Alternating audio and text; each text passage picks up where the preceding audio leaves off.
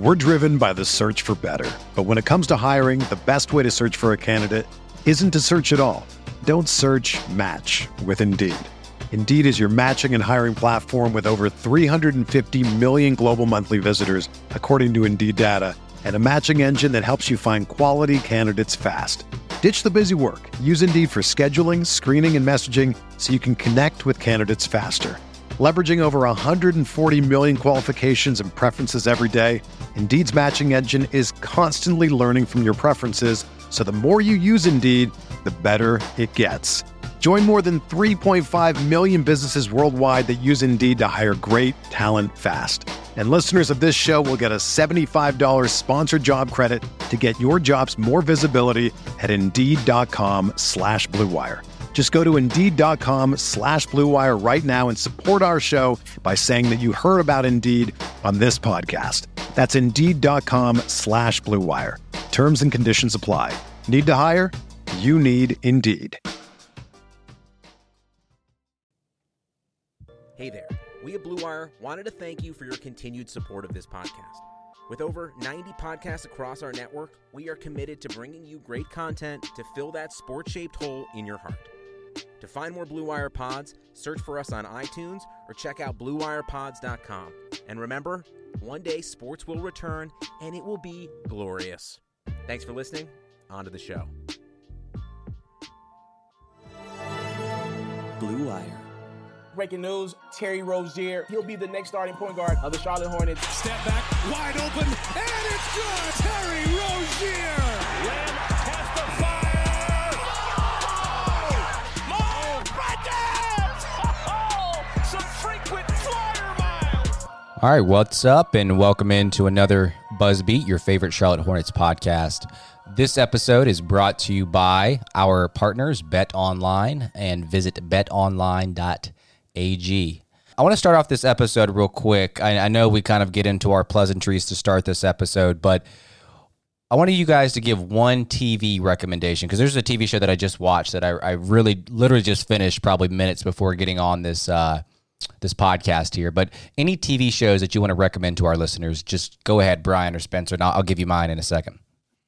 Ooh, I got too many to throw in. Just there, one, Brian. Just one. I just started up Deadwood on HBO, and it's an older show, but going back and going through that's awesome. And if you're looking for something lighter, I would suggest Brooklyn Nine-Nine or The Good Place. I would say Homeland is a good one on Showtime. Watching that right now, you got to stick with it. Brian turned me on to Mr. Robot, which I'm getting through. My wife bailed out, which I predicted, but I'm sticking with it. And then I know you said one, Richie, but The Sopranos, I finally took the deep dive. My wife and I, about 4 or 5 months ago, finished it not too long ago. Possibly my favorite show ever. It's the goat for a lot of people, that's for sure. Yeah, I don't, for whatever reason, I can't find myself to start that show. I've heard great things about it. Maybe I just need to bite the bullet and just go for it. How many seasons is it, Spencer?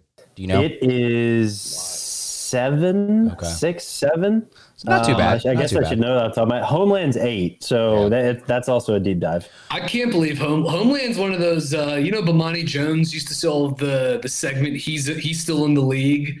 Homeland is one of those shows that I can't believe. I'm like, it's 8 seasons. I can't believe that show is still in the league. Always Sunny's like that too. You're like, and they've done 15 seasons or whatever, Yeah. Hard to believe. Well, there's a show that I'm watching called Outer Banks on Netflix. It is actually obviously focused in North Carolina, and it's kind of like a mixture between the Goonies and One Tree Hill. It's got the drama, like the young American teen drama, but it's also got the fact that these kids are going on this like treasure hunt, and the main character's dad is missing at sea, and he's kind of research.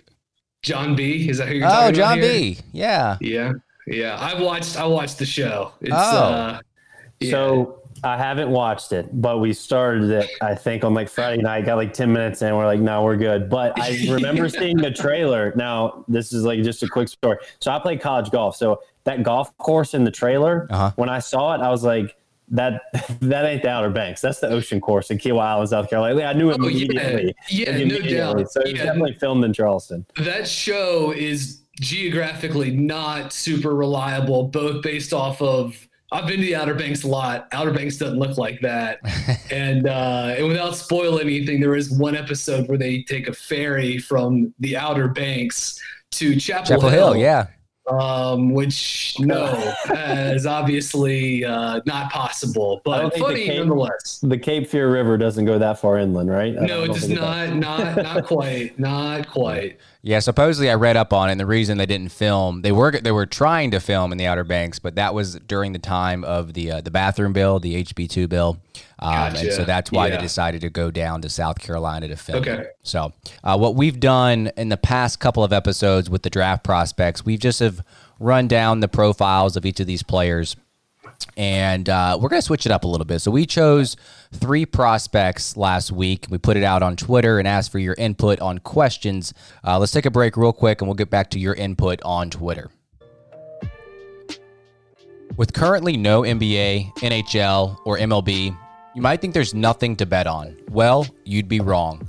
Our exclusive partner, BetOnline, still has hundreds of events, games, and props to wager on. From their online casino to poker and blackjack, they're bringing Vegas to you. Missing the NFL? No problem. BetOnline has live daily Madden NFL 20 simulations that you can bet on. You can still bet on Survivor, Big Brother, American Idol, stock prices, and even the Nathan's hot dog eating contest. All open 24 hours a day and online. Use promo code BLUEWIRE to join today and receive your new welcome bonus. BetOnline, your online wagering solution. Guys, looking to last longer and go a few extra rounds, go to BlueChew.com. BlueChew.com has the first ever chewable that brings your performance in the bedroom to another level. They've got the same active ingredients that are in Viagra and Cialis, so you know they work. And since they're chewable, they work faster. You can take them anytime, day or night, even on a full stomach. Plus, you don't need to go to the doctor's office or spend time waiting in the pharmacy line. Blue Chew's online physician is free of cost, and once approved, your order ships straight to your door in discreet packaging. Here's a great deal for you guys. Visit BlueChew.com and get your first order free when you use promo code BLUEWIRE. Just pay $5 shipping. Again, that's BlueChew.com, promo code BLUEWIRE.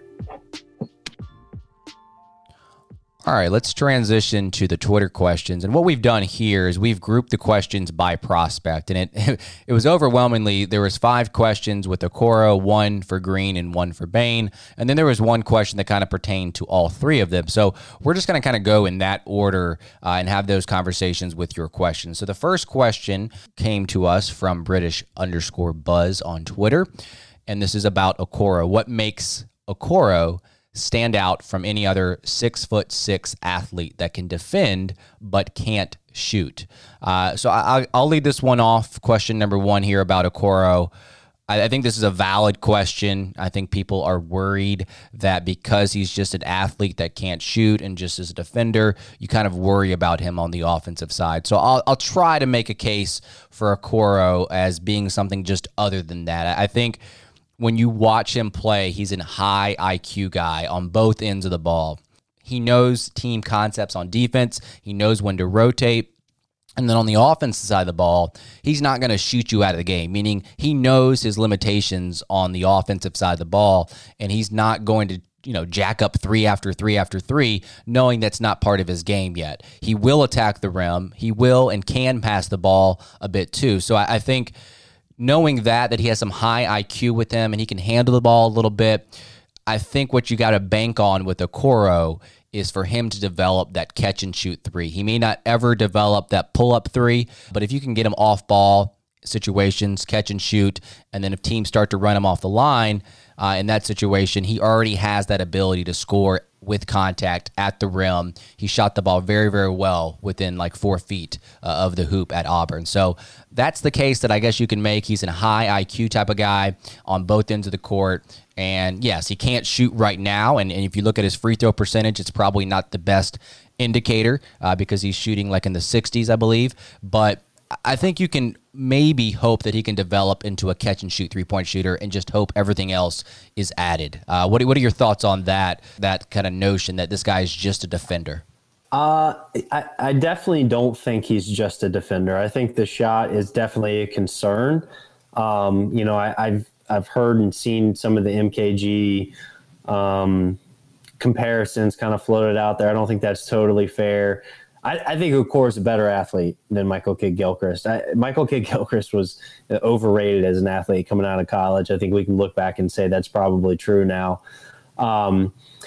Yes, you worry about him as a catch and shoot player.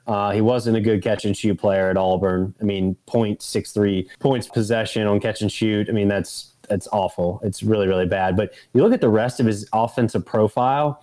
He's a good spot up player. He's a great transition player. As a pick and roll ball handler, he actually had more opportunities and possessions than you would have guessed at Auburn, and he operated pretty good. 0.73 points per possession out of those plays. And then you go post up, isolation, the impact he makes on the offensive glass, what he can do as a cutter and his IQ there. I mean, those four things I just listed, that's where his offensive IQ really comes into play. So if the shot comes online, I would say he's got a chance to be potentially an all-star in the NBA because of the defensive impact that he makes. But really, if you look at his offensive profile and you watch him play and there's some feel there, there's some IQ there. It's just the shot is, you can't bank on it. You can't bet on that translating. But the rest of his game, he was very impactful across the board. I do understand that, though, when you watch him play, you say it doesn't look like he has a great feel for the game. Like he has the MKG thing where when he puts the ball on the floor, he doesn't operate with great footwork. He just kind of throws his body into defenders because he's a big guy, and that gets him to the line a lot. But his impact on the offensive end specifically is undeniable. I like Okoro a good bit, even after he sort of lost some steam. He had early in the season, there was, top 5 draft pick chatter around him. But I think one thing that I would start by parsing this is I would say he's not just like a pretty good defensive wing. This guy is like arguably the best, defensive wing in the draft. I think we can say that. And look, I love Devin Vassell too, but Okoro is as good, if not better than, any just wing versatile defender. He can guard probably 3 or 4 positions, big, strong, tough, just an excellent help defender, an excellent on-ball defender too. So it's not like, he's just like a little bit of a plus on the defensive end. Like he has the ability to be an elite defender in the NBA.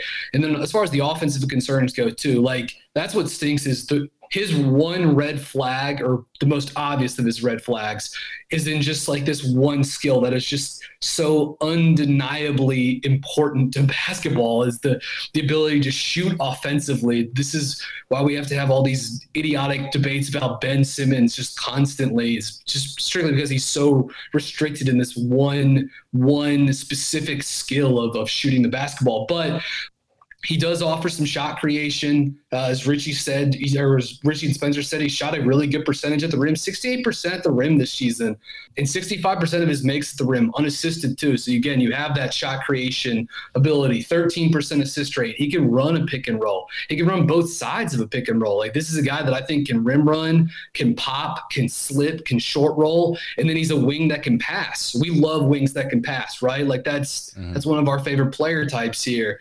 And you can use those skills, but you use them on a short roll, you use them on a slip into space, you use them into a DHO where he gets to sort of like simultaneously be the ball handler and the guy that's immediately going to slip out of that into a roll or into another, a flare to the corner or whatever. And then all of a sudden you created some advantage and you've got, a possession going on that could produce points. So I like all of that about Okoro. And then if the shot ever comes online, like Spencer said, like, then you've really got something, because he's not without talents offensively. He does stuff well. And he's going to be a good NBA defender. So yeah, I think there's stuff to buy into with this guy. The defense is really, really good. And just because he can't shoot doesn't mean he's useless on the offensive end. Like he has some serious skills. It just may take a certain kind of roster and system to fit him in if the shot never comes online. Yeah. Next question comes exactly from the same person, British_Buzz. Who would you rank as a better prospect, Culver from last year or Okoro? I think I would have to go with Jarrett Culver for me as a higher prospect in my eyes.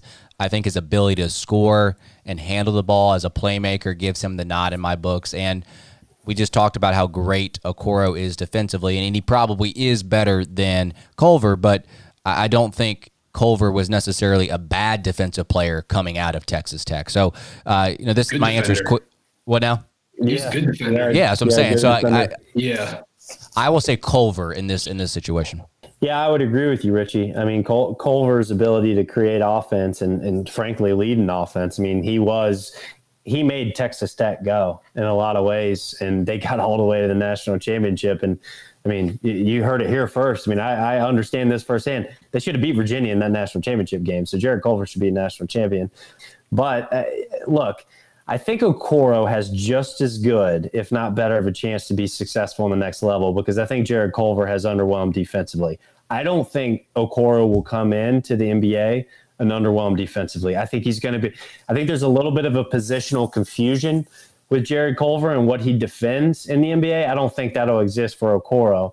I think he's a 1-3 defender. He could probably slide up to 4. I'm confident he probably could in a lot of situations, but he's 1-3. That's where you start him. I think he's going to be successful there, and you just got to focus on the offense. I think for Jarrett Culver, the learning curve is just so steep because the expectation for that guy is that he's going to lead, he's going to create offense, he's going to play some, point guard. I mean, I think Minnesota might be thinking he still is potentially their point guard of the future. Okoro doesn't have to worry about those lofty expectations, which I think is going to make him more successful out of the gate.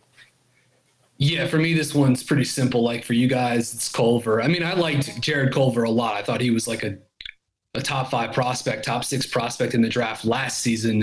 And that draft, that was a draft that had Zion and was way better, and Morant was just way better. And Brandon Clark, who fell to the 20s as well too. And I still think Jarrett Culver is going to be a good pro. And he really started to play better. He just turned 21, last 13 games for Minnesota. Culver, 42% shooting on 3, 60% at the rim, 40% from the floater zone.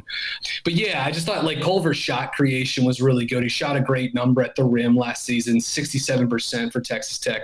75% of those makes were unassisted, which is a huge number. His mid-range makes, didn't shoot a great number, but close to 80% of his mid-range twos unassisted too. And even though he struggled from 3 as a sophomore, he was so good his freshman year. If you look at it, he was like over 34% shooting on 3s with over 300 attempts in his career, plus not great free throw shooting, but not like, oh, why is this guy shooting, 61%, he shot like right at 70%.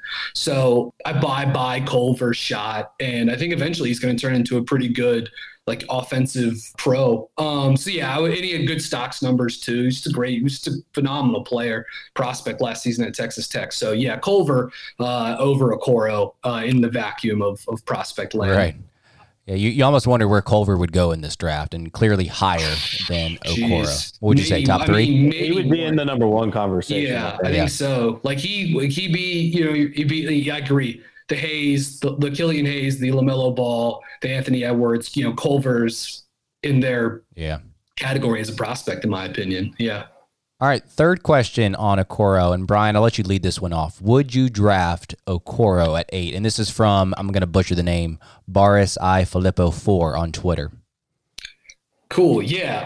So it sort of depends on what the board looks like, right? I mean, that's how all these things get couched. Right. That's what makes the draft such a weird proposition every year for Charlotte, because they're usually drafting from this range, and there's just so much variance as to how things can play out. Well, here's the question, Brian. Can you name 8 players that you would draft over Okoro? So this is how I'll answer the question. I'll say yes, I would draft Isaac Okoro at 8. Do I think he's the 8th best prospect in the draft? No, I do not. But he offers real value and upside defensively, and as we just went into a fair amount of detail a couple minutes ago, like offensively, there's stuff to work with. If the shot ever comes online, then again, you really have something as a player. He's just a little lost without that jump shot right at the moment. But man, like I'd rather have Devin Vassell. I'd rather have Kyra Lewis. I think I'd rather have Halliburton, Cole Anthony. So I probably will put Okoro close to 8 if I were to list out all my prospects, but he might be closer to 10 or 11, but he's close enough there, and he is a really interesting two-way player and a hell of a defender. So yeah, if I had the 8th pick, you'd have to consider this guy, and I would absolutely not be opposed to him going 8th overall in the draft. I would definitely select him at 8. I think Okoro will be in my top 8 prospects in this draft. I think he checks enough boxes, as I mentioned earlier, on offense, and then defense. The guy hits every spot. He really does. He understands help defense. He's an absolute monster guarding the basketball. He just swallows up ball handlers. He's a good rebounder. I mean, I think he's just going to make such an immediate impact on the defensive end. Not that much of his game has to excel, I guess, offensively for him to be a pretty significant net positive. And again, he plays a position to where it'll be totally fine for him to, play off the ball and not have to have it in his hands that much and have this responsibility of creating offense. I mean, he's going to be able to make enough of an impact on the game. So, yeah, I think Isaac Okoro, if he's there at 8, and I understand Miles Bridges. I mean, they're similar athletes, and, you drafted PJ Washington last year, and you're not sure, exactly where he fits in the lineup. So you got these wings, and I don't think you can, and we've talked about this plenty before, I don't think you can have enough of those guys. Collect those athletic wings that fits Borrego's style even more anyways, right? He wants to play more small ball, not exclusive small ball, but he wants the positional versatility to be able to roll up those lineups more and more and create leverage on the league. So I think Isaac Okoro could really be a fantastic fit for Charlotte, and I would urge them to take him if he's there at 8. They just need a defensive wing so badly too, right? I mean, Cody Martin's great and all, but how many times going back years now, we talked about this on the pod, just like the inability for them to actually have like an A1 wing stopper. And so they would try to force MKG, and then they moved him around positionally 2 seasons ago. And, Cody Martin offers you some of that, but he can't shoot either. And he's 6 years older than Isaac Okoro, And I'll say this, Isaac Okoro's jump shot is mechanical, and it's a little hitchy, and it's just not very fluid. It is not Michael Kidd-Gilchrist. Okay. Yeah. It's not even close. He has a little bit of a bowed right elbow. You tuck that thing in a little bit. Yeah. Isaac Okoro has a bowed left elbow, right elbow going out. I mean, it's not, you just can't compare those two. So Okoro's not that far away to me from being just an average NBA shooter. And he's not going to have the ball in his hands a lot outside of being a cutter or slasher. So he'll get a lot of catch and shoot opportunities. I think he's going to be okay shooter in the NBA. I just really like this kid as a prospect. Yeah. So to answer the question for me, and I guess Brian put it perfectly. It's like, yes, I would draft him at 8 because that's kind of the range that he should be drafted in.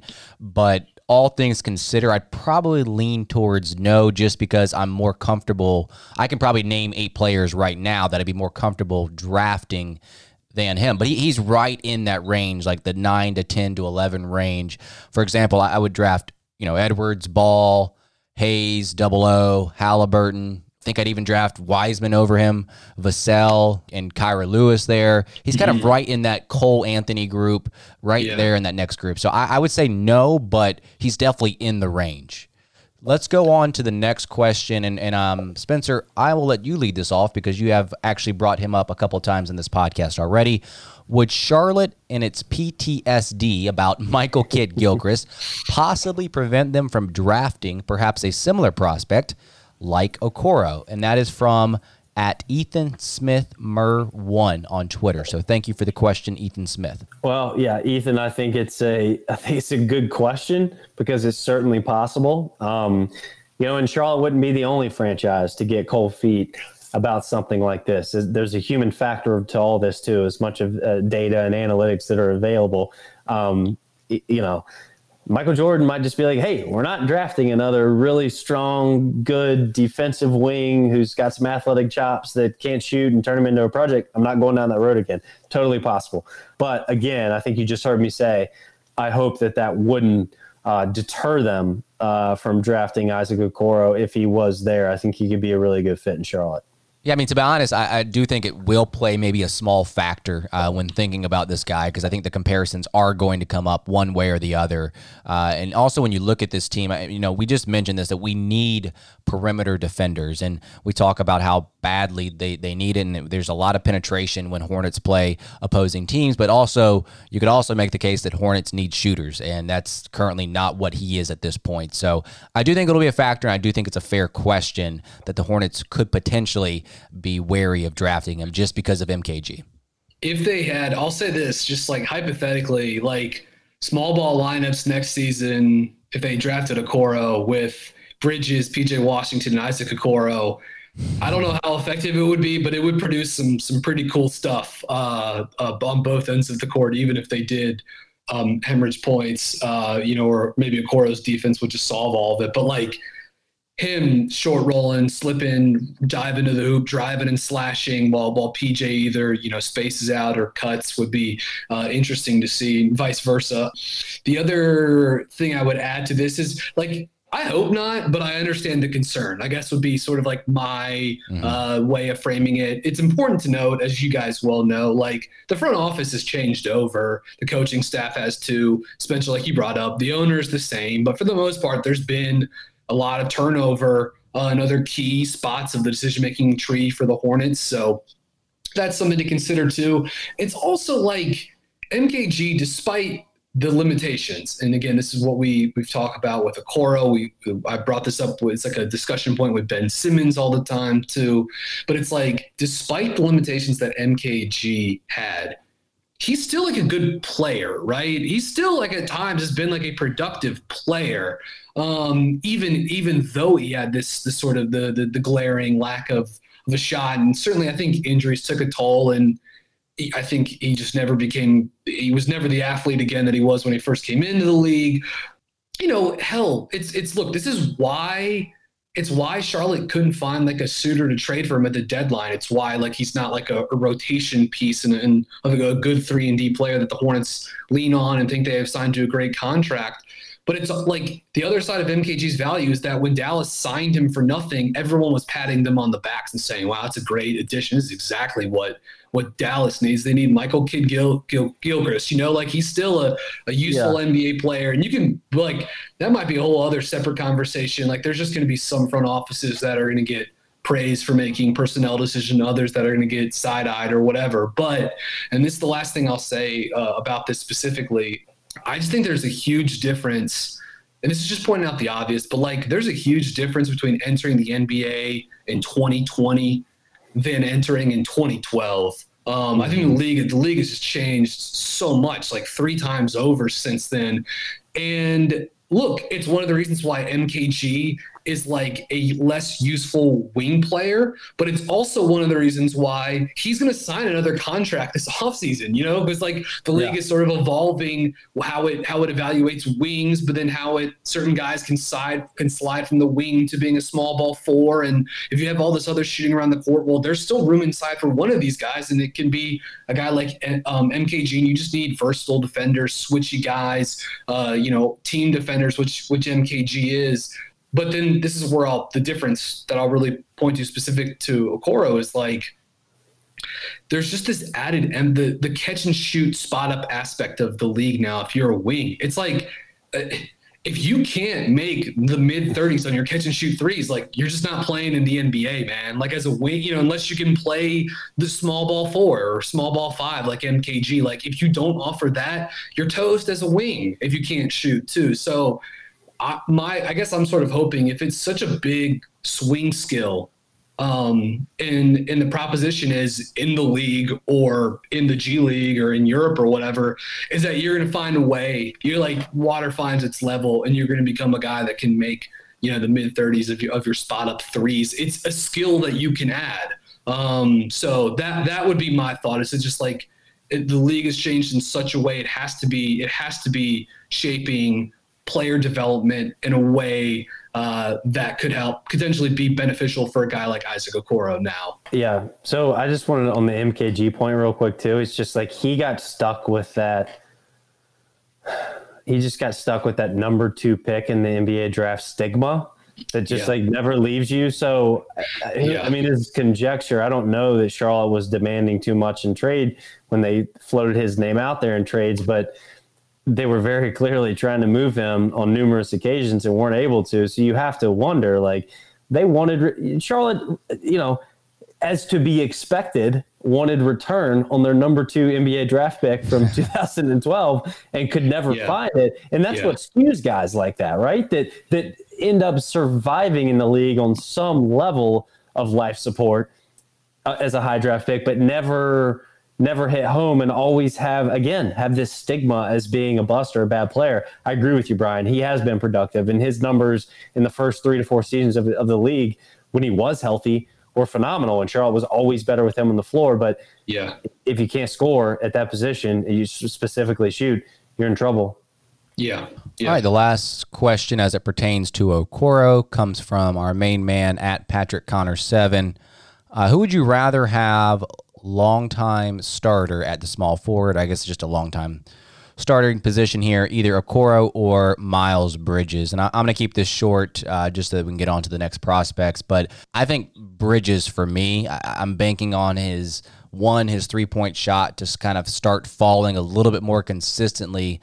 And that when that clicks and you pair that with his athleticism, I kind of like that combo a little bit better than what maybe Okoro can bring. Obviously, Okoro on the defensive side of the ball is light years ahead of Bridges, but I just like what Bridges brings on the offensive side, or could bring if that 3-point shot falls. So I lean Bridges a little bit more. It's a tough one because you're going on something that like it's a certainty, and you feel like you kind of can project forward pretty easily versus something you don't know at all how it's going to play out.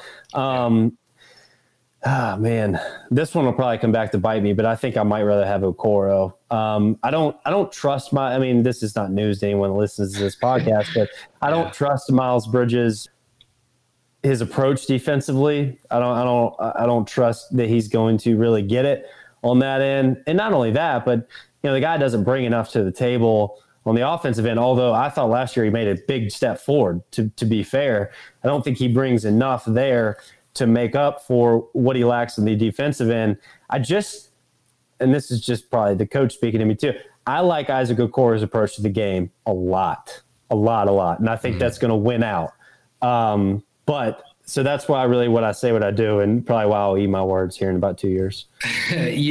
So I actually think this is like a fascinating toss-up, to be honest with you. And I could wrestle with this all day. I sort of chewed on it for in and out throughout the day-to-day. But I think it's an interesting question, tough question. I really do. You're the deciding factor here, Brian. You're the deciding factor, so go ahead. So Miles just turned 22. Both guys have some similarities, like big, strong wings, sort of jack of all trades offensively. Obviously, Miles is light years ahead as a shooter, even if he still has a ways to go to become like a really reliable NBA 3-point shooter. But Okoro's a much better defensive player already. He's 3 years younger. I don't feel great about it because I like Miles, and I think there's a chance for him to become a winning NBA player, which right now he's not at the moment, and not just like an empty stats on a mediocre to bad team. But the unknown aspect of Okoro I'd probably lean in on that and his defense and say, I'm betting on that guy figuring out a shot. Then I'm more so betting on the guy that's 3 years older, figuring out how to consistently lock in defensively and become a better team defender. I don't feel great about that because I like Miles Bridges a lot. I think he's an interesting young player, but yeah, I think in this heads up, I think I'd go Okoro. All righty. Well, 67% of the podcast got that answer incorrect. So we're going to move on to the next. That's almost some pushback for me and you, Brian. I think that's going to maybe. That's all right. No. Perhaps. Well, I do like the thought of like the unknown, and I think it's not easier to take that route, but because he has not played a single game in the NBA, I think it's it might be easier to make that case that he is a higher or a better prospect long-term starting wise, but it's a hard look. This is it's a hard question. It really is. Cause it is. Miles is good. He should probably get better still. He's a freak athlete. Like there's a lot to like about Miles Bridges. I wrestled with it. Mm-hmm. Yeah, I'm a sucker for Okoro. I mean, maybe the MKG comparison is fair because I'm a sucker for him. I've realized just in the way I was a sucker for MKG in 2012, and kind of like Brian said earlier, kind of remained to be because I know how hard the guy plays, and it's just it's hard not to respect that. And it's hard not to like, okay, where do I buy stock in this? This is going to win, right? Effort and so, anyways, and that's what Okoro brings. So if anything offensively comes online, he's going to be okay. All right, let's move on. All right, let's switch it on to Josh Green, the prospect that Brian presented. The one question that we have is also from British_Buzz. If Green didn't go to Arizona or have the background internationally, do you think he's even a top tier or prospect that we talk about? So, I'll go ahead and just jump in. I think so, yeah. I'm actually, like I sort of brought this up earlier in the pod. I'm a little surprised that Josh Green is so polarizing of a prospect, just because I see the frustrations with him. I get it. I see the limitations offensively, but this player type is still useful, like a 3-and-D wing with some burners in transition. Like I think that's still a useful piece. I wouldn't want to draft Josh Green in the top 10, but would I draft Josh Green in the top 20, top 25? Yeah, totally. Like and I'm not even sure Arizona, I'll be honest with you, I'm not even sure Arizona was the best place for him to go this season. I mean, Sean Miller's a great recruiter. I think Arizona runs some decent half-court sets or whatever, but like they're not like light years ahead, you know what I mean, in terms of how Arizona wants to play. They play with two bigs on the court all the time this year with Chase Jeter and Zeke Naji. So there wasn't even a ton of room. You got Nico Mannion that was dominating the ball offensively too. Honestly, like Josh Green should have gone to like Alabama and chuck threes with Nate Oates, or gone to Villanova and played in all of their fun half-court spacing. Like that's what he should have done. You know what I mean? If anything, I could see how Arizona may not have helped his stock, to be totally honest with you. So like I said, wouldn't draft him top 10, but I like him top 20. I just take him for what he is. He's a solid 3-and-D prospect, and he's young, and in this draft, that's going to be enough, I think, for you to hang your hat on as a prospect. So yes, I think he would be without the fanfare of playing at a quasi blue blood in the Pac-12, or without his international background from Australia. I think he's like, again, I see where some of the inconsistencies come. I don't think his feels as bad as some people question it. In fact, I think he has moments where it really pops. And good athlete, needs to get better finishing through contact, but had good numbers at the rim, good number of dunks, good in transition, had some grab and go potential this season too. So I like Josh Green, and even though I can see some of the concerns and what people might want to read into with some of the hype he had coming around. And the last thing, sorry to keep droning on here, but I almost wish Josh Green could have come in as like a top 50 or top 60 prospect. And then if he had the season that he had, then the perception changes. And all of a sudden we're like, wow, man, Arizona found this 4-star guy. He's pretty athletic, like he made 36% shooting on his threes, 60% catch and shoot, steal rate close to 3%. Like, man, under the radar. Yeah, wow. I mean, you look at this, and so like, if anything, I think the perception of him coming in as a top 10 recruit, the international billing, like I think maybe that even worked against him, honestly. So I don't know. You can look at that coin from either side, and I get it. So I think, Brian, when I watch Josh Green, I think the biggest concern is you watch him and you're like, okay, well, what's he good at? Like, he's one of those players. And I totally get the concern there. Those really truly are the type of guys that can fizzle out in the NBA. But I'm with you. I actually think he checks enough of the boxes, impacts enough parts of the game to where he could be a serviceable NBA wing. And his shooting form is as this is going to be the swing skill of the night, is not bad. It's just inconsistent. Yeah. He throws out his right leg a lot. He lands in different spots. He'll shoot it on the way down. He's really shows hardly any ability to shoot it off the bounce. If he's got a guy running at him, he sucks at shooting. If he's shooting it wide open, it looks a lot different.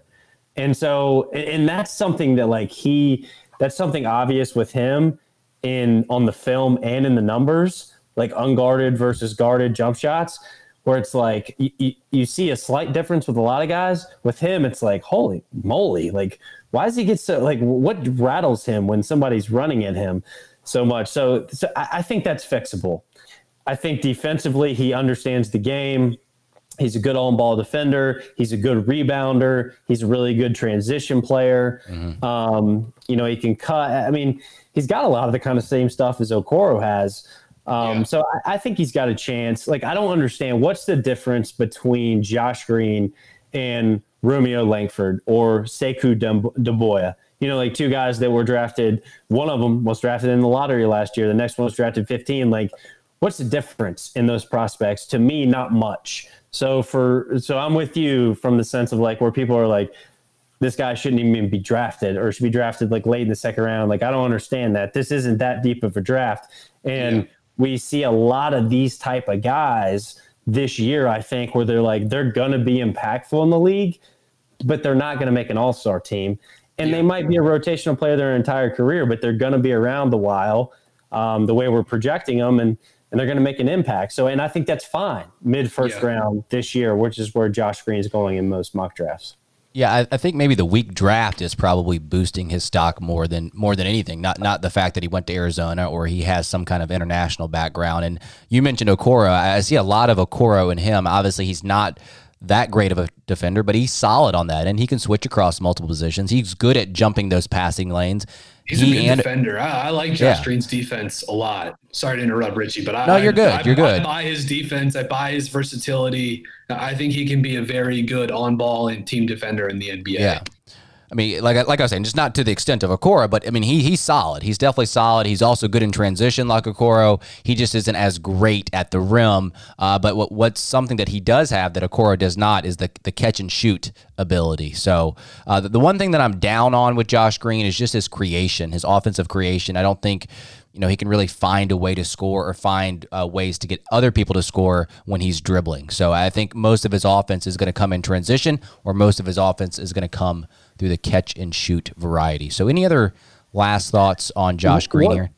Oh, yeah, one more. As a player who shot 36% last season, which isn't great, isn't terrible, you say, okay, the shot will come online.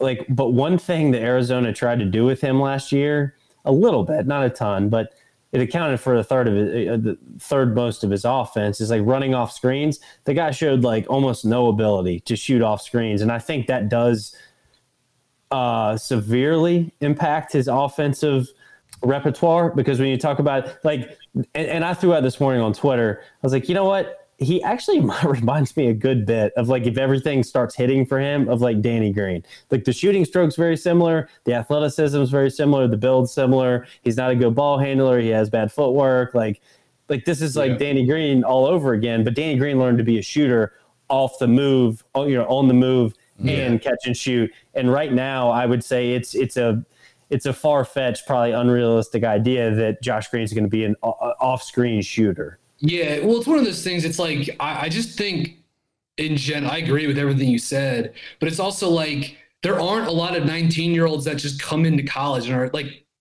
shooting off screens like that is an art form, and it requires so much bleeping work. And it's not even, you're dependent on so many other things. The guy's screening for you, the guy's passing, who's covering you. There's just a lot of variables at play outside of like, can you shoot out of the pick and roll, or can you score in isolation or whatever. You're right. He showed very little movement shooting this season outside of some relocation stuff.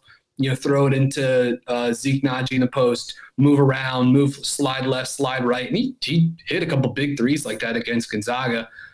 But yeah, it's like Danny Green, obviously by the time he left Chapel Hill, he was an elite college shooter.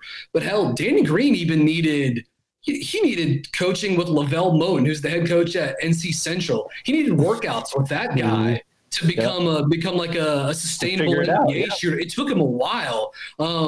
Josh Green, he's 19. It's one of those guys. It's like if we had, this is one of the things we've talked about so much in the age of one and done, where you only get one season with these guys, as opposed to the guy that we're about to talk about next, Desmond Bane. But you're like, we saw Josh Green play 30 games this year. It could have been 120. It could have been 60. It could have been 90. We got 30. That's all we got, plus whatever from prep and international and stuff too. But totally agree, that's the risk, Totally agree. And one quick point on that too is that he was a highly touted recruit. The guy played a lot in transition in high school. You can tell just by the way he plays. He's a barrel athlete. He's a good looking athlete who's a solid frame, who played with the ball in his hands a lot in the open floor on a very low level of basketball for what he can do in high school. And he hasn't played running off screens for one possession in his life until Arizona. So you're absolutely right. My point was just, I'm not sure. It's like learning a new sport. It's like learning to ride a bike you've never ridden. So now you're going to have to go to the NBA and do that against those kind of athletes. So I'm not bullish on him figuring that out. But you make a good point. He's 19 years old. So who says he can't? All right, let's go to the question. And Spencer, I'll let you lead this one off for Desmond Bane. If you were to make a case against him, what would be the legit criticisms and concerns for why Bane may not succeed in the NBA? Oh, yeah, it's a good one. I like Desmond Bane a little too much, I think. I think that probably that he's not he's not an above average athlete, I guess is what I'm trying to say. Not phenomenal, finishing at the rim. It's hard for me to answer, honestly, because I just think that this is one of those guys that you look at his profile and you watch the film and you're like, he just has such a great feel for the game. Not an incredible offensive creator, but he doesn't turn it over. He doesn't make the wrong play. He keeps the play moving. He moves off the basketball. He's incredible coming off screens, reading the game in that way that we were just talking about. Can Josh Green figure that out? He can play out of the pick and roll and be a bomber from deep, off screens. If you don't step up, and if you do, he can make a good enough read as the pick and roll ball handler to set his teammates up. Defensively, I think he's going to be able to certainly guard two positions at a high level, maybe three, unlikely, but possibly. But to me, man, this guy, they don't make him in this draft a whole lot better as a combo guard in terms of how many ways he can impact the offensive game. Awesome spot up player, way above average pick and roll ball handler. I would say that his off screen numbers don't look phenomenal, but you watch him on film and you're like, no, he gets it. He's going to be able to play coming off screens on the baseline, on pin downs, taking one or two dribbles, setting up his teammate or getting into his shot. Got a floater game. In transition, he's great. He's a really, really good straight line athlete. Not as good side to side, but really good straight line. And then isolation-wise, it's just his pull-up. It's kind of like the Devontae Graham revelation this past season. It's like nobody saw that coming. But his pull-up jump shooting, when he figured it out, there were very few guys in the NBA that were ready to deal with that. He scored on the pull-up jump shot, taking guys, from almost half court and just walking them down. He could almost score over anybody if he had it going, and Desmond Bane is the exact kind of way. And again, I already talked about what he can do off the ball, in cuts and reading screens. So to me, Desmond Bane has a little bit of Jamal Crawford's is not a great comparison, but I think that later in his career, he can be a guy who could just be a volume, fill it up, offensive burst off the bench, similar to Jamal Crawford. But you can't really compare anybody to Jamal Crawford. That guy just is incredible with his feel for the game. But Bane, I don't know, man. He's a first round talent to me. Yeah, I mean, let me say my piece real quick, Brian. And it's a tough question to answer because you're trying to make a case against this guy. And I, like you, Spencer, really do like this guy. Like, he has great range on his three-point shot, even though it's a little bit of an odd-looking form. But he can do it in a variety of ways, whether it's stationary, movement, unlike Green, as we were talking about, who's strictly a stationary shooter. This guy has smart basketball IQ. He knows when to pass. He knows when to cut. He knows when to fill the lanes. He plays with a high motor, and he's a really good shooter off the bounce, like you said. So if you ever have to get into those isolation, situations, he can do that. But to answer the question, if I were to make a case against this guy, maybe the first thing that you can point to, I know it's not always the right way to look at it, but 21 years old, he's a little bit older. He's an average athlete with average burst. I will say that his handle is a little bit average. So if you take that into account when you move on to the NBA level, maybe that diminishes his ability to shoot off the ball or, off the bounce a little bit on the NBA level. With that, maybe he just becomes a low-level rotation player that's only a factor in the catch and shoot game. But I don't think that's going to be the case, but that would be the case against him.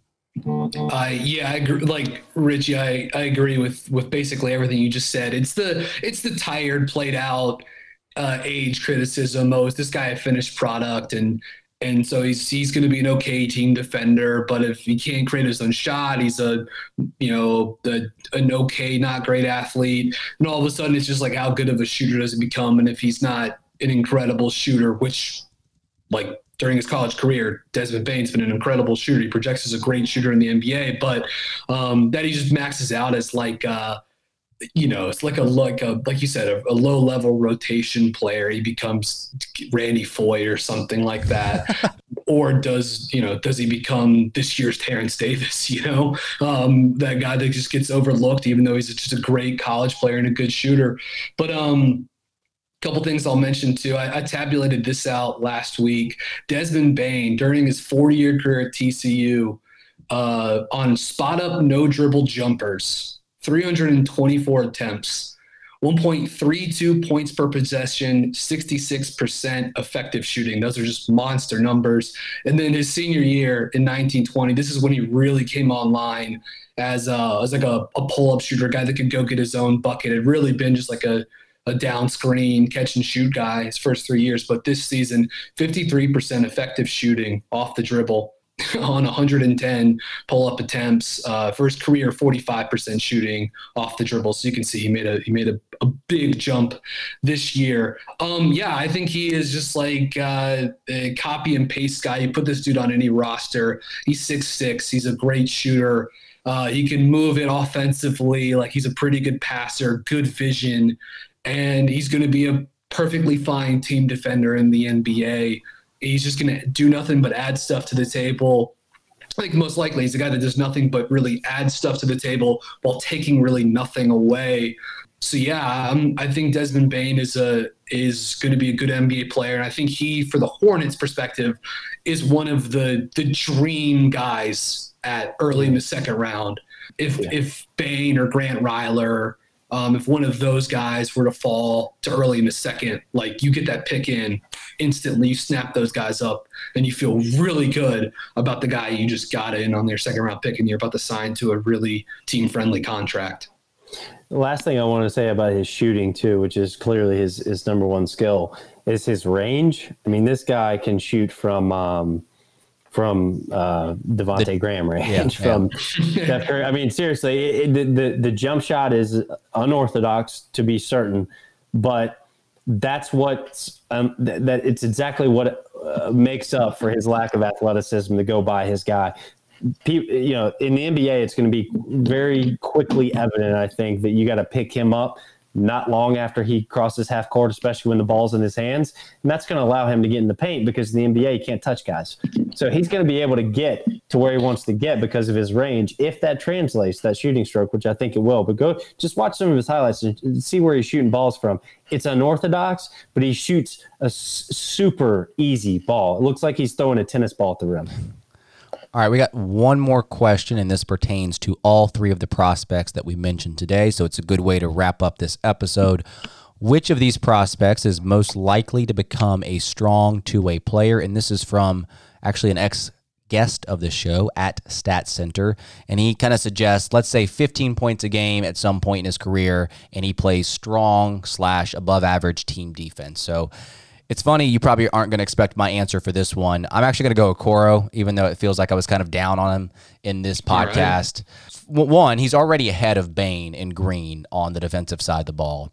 And I guess the hope is he develops that low to mid 30s three-point shooter. Yeah. You add that ability to score at the rim and the ability to draw fouls, and I can see where maybe 3 to 4 years down the road, he's averaging 15 points a game. I almost feel like he could kind of turn into like that Andre Iguodala type where he can handle the ball a little bit. He knows when to make the pass, when to cut, and when to drive the ball. But I guess my answer to this is really just banking on the fact that he gets to the low 30s, mid 30s from behind the arc. So I don't think people expected me to answer it this way, but I'm going to go Okoro. And also, too, of the three players, he's probably going to be drafted the highest. Not that teams don't focus their energy and efforts on second-round picks, but I think if you're, a top 10 pick, I think a lot of the effort in the development of that player is going to be higher. Yeah, I'm going to go Okoro too. I mean, it starts in the defensive end. I think he's going to make a big impact there right away. And then I just think there's enough there offensively. He can already post up. Smaller defenders can go to work. Really showed a skill to do that at Auburn. I think he's a good transition player. And then you just bank on him shooting 35%, in the NBA, 36%, 37, whatever, from behind the arc. And if he's able to do that, I think he's, 5 to 6 seasons into the league, he's that name you're hearing every year at the trade deadline, right? Like, okay, how can the contender land this wing defender to help them get over the hump? Like, I think he's that kind of guy. Yeah, the Robert Covington of this year. So let me preface this by saying I think all three of these guys have the chance to be solid rotation 2A players, guys that are high-end rotation or starters. I really do think that about all those guys. Bane is the safest bet, though, in my opinion. Now, he's nowhere near the defender that Okoro is. Okoro is freaky good on that end of the court. But with Bane's shooting ability and his team defense, he's just the easiest guy to copy and paste onto a roster. And he's going to be good. He's just going to hit the ground running next season, whenever the hell the 2020, 2021 season starts. And I don't know if that's going to be the case for Green and Okoro. So I just think his development curve is, he may have fewer prime years, even though he's got a game that if he sticks around should translate really well. But it's like he's going to get to that median expectation before these other two guys, or at least he's got the better chance of doing that. I don't know if he'll ever be a 15-point-a-game scorer, but it just seems like a guy that can – whatever he scores, it's going to be efficient, and he's going to, again, be solid defensively too. So, and he has good size for the wing as well too. So I'll say Bane as the safest bet, therefore the most likely, but I'm not betting against any of these guys turning into rotation players with wings in the NBA. All right, well, that wraps up the episode for today. I hope you guys enjoyed it. Thanks again for tuning in to another Buzz Beat. Be sure to check out another episode releasing this week on Friday. I had the opportunity to interview Dutch Gately, assistant coach of the Charlotte Hornets, and got some insight on his rise up the ranks as a coach, and he also shared some thoughts on Greg Popovich as he used to coach under him.